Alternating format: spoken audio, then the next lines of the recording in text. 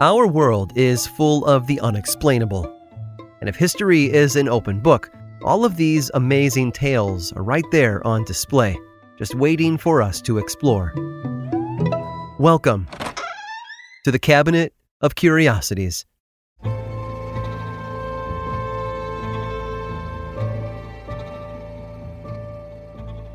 When a doctor is referred to as a quack, it usually means that person is a fraud or doesn't know what they're talking about. The term derives from the word quacksalver, which itself is an archaic Dutch word meaning hawker of salve. Today we might call them a snake oil salesman, but back then men would stand on street corners and shout about the curative properties of whatever ointment or tincture they were trying to sell, almost all of it false. Not all of their sales tactics were stationary, though. A dentist in 1770s London had the bright idea to take his show on the road. His name was Martin van Buchel, and he rode upon a white pony with purple spots. He painted those on himself, though. Buchel advertised his practice in local papers, often boasting about his talents at dental reconstruction. "Real or artificial teeth," his ad read, "from 1 to an entire set." He promised top-of-the-line hardware fitted to the individual with no pain.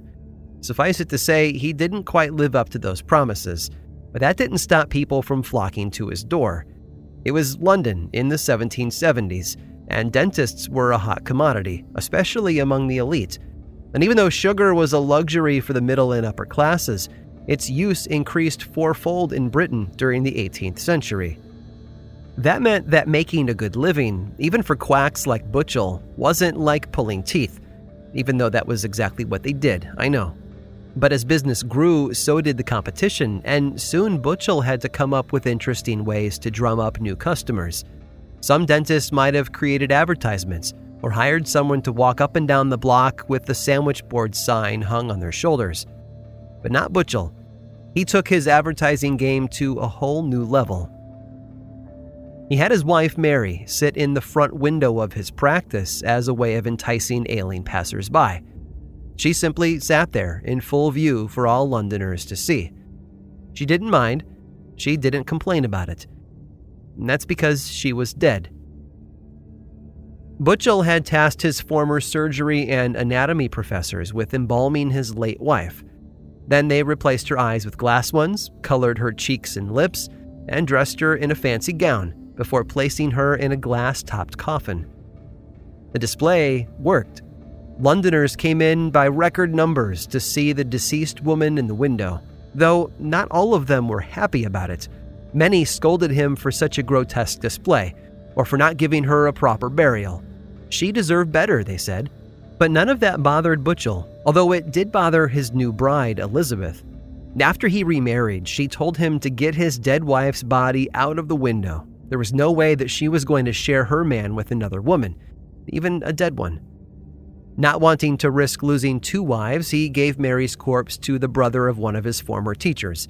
She was passed down over the years until she was eventually donated to the Royal College of Surgeons Museum, where she was once again put on display. Now, if only Buchel's professors had taken a bit more care with his late wife's embalming. They hadn't done a very thorough job, and Mary's body began to slowly deteriorate. What was left of her was destroyed in 1941 during a German bombing raid. However, Mary Van Buchel's story left all those who heard it, especially her husband's patients, with one simple question. Why? Why did Martin Van Buchel have his wife embalmed and stuck in his window? Well, it wasn't just about luring new patients into his practice. No, he had another reason.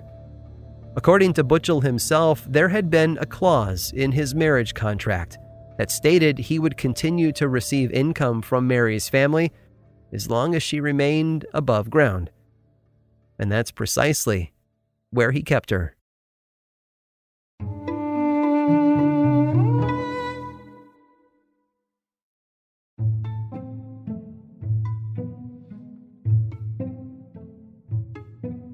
Everyone knows that athletes are no stranger to superstition.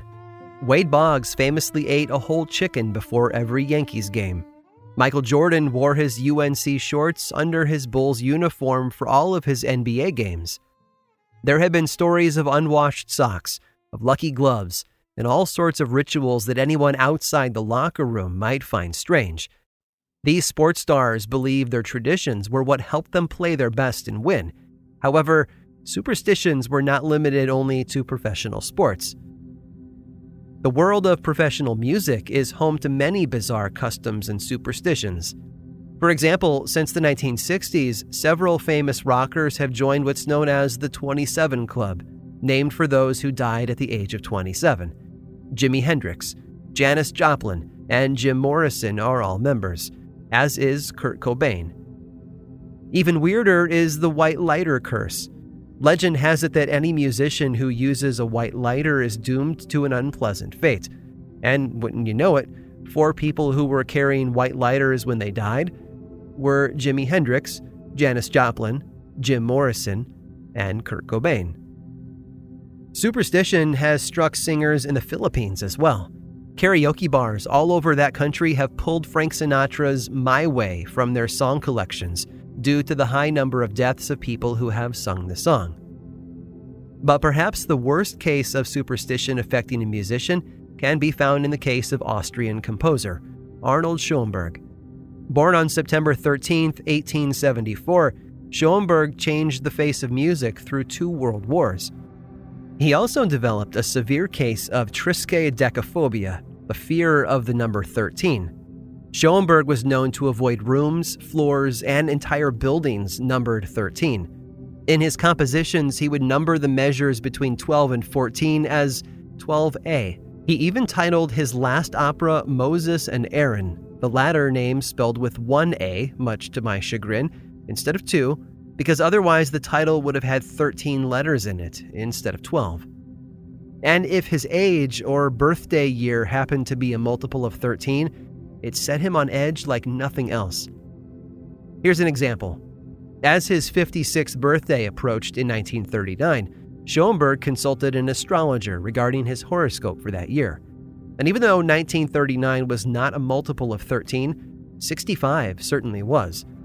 The astrologer told him it would be a dangerous year, but he would survive. That assurance calmed him. However, in all his worry about multiples of 13, there were other parts of his life that he hadn't considered. One such area was in the digits of his age. For example, on his 76th birthday in 1950, another astrologer warned him to be careful. Not only was 1950 a multiple of 13, but when the numbers 7 and 6 from his age were added together, they totaled, you guessed it, 13. It seemed as though Schoenberg couldn't escape the cursed number no matter where he went. On the day of his 76th birthday, a nervous and depressed Schoenberg decided to spend it in his bed. There was no party, no one paid him a visit or called to wish him well. At 11:45 that night, he and his wife lay in bed, and she looked at the clock and said to herself, "Another quarter of an hour, and then the worst is over." Soon after the words left her mouth, the phone rang. It was the doctor. Her husband made a sound in his throat, and then his heart stopped. Arnold Schoenberg's worst fear had come true. He died at 13 minutes to midnight on his 76th birthday in 1950, on Friday, the 13th. I hope you've enjoyed today's guided tour of the Cabinet of Curiosities. Subscribe for free on Apple Podcasts or learn more about the show by visiting curiositiespodcast.com. This show was created by me, Aaron Mahnke, in partnership with How Stuff Works.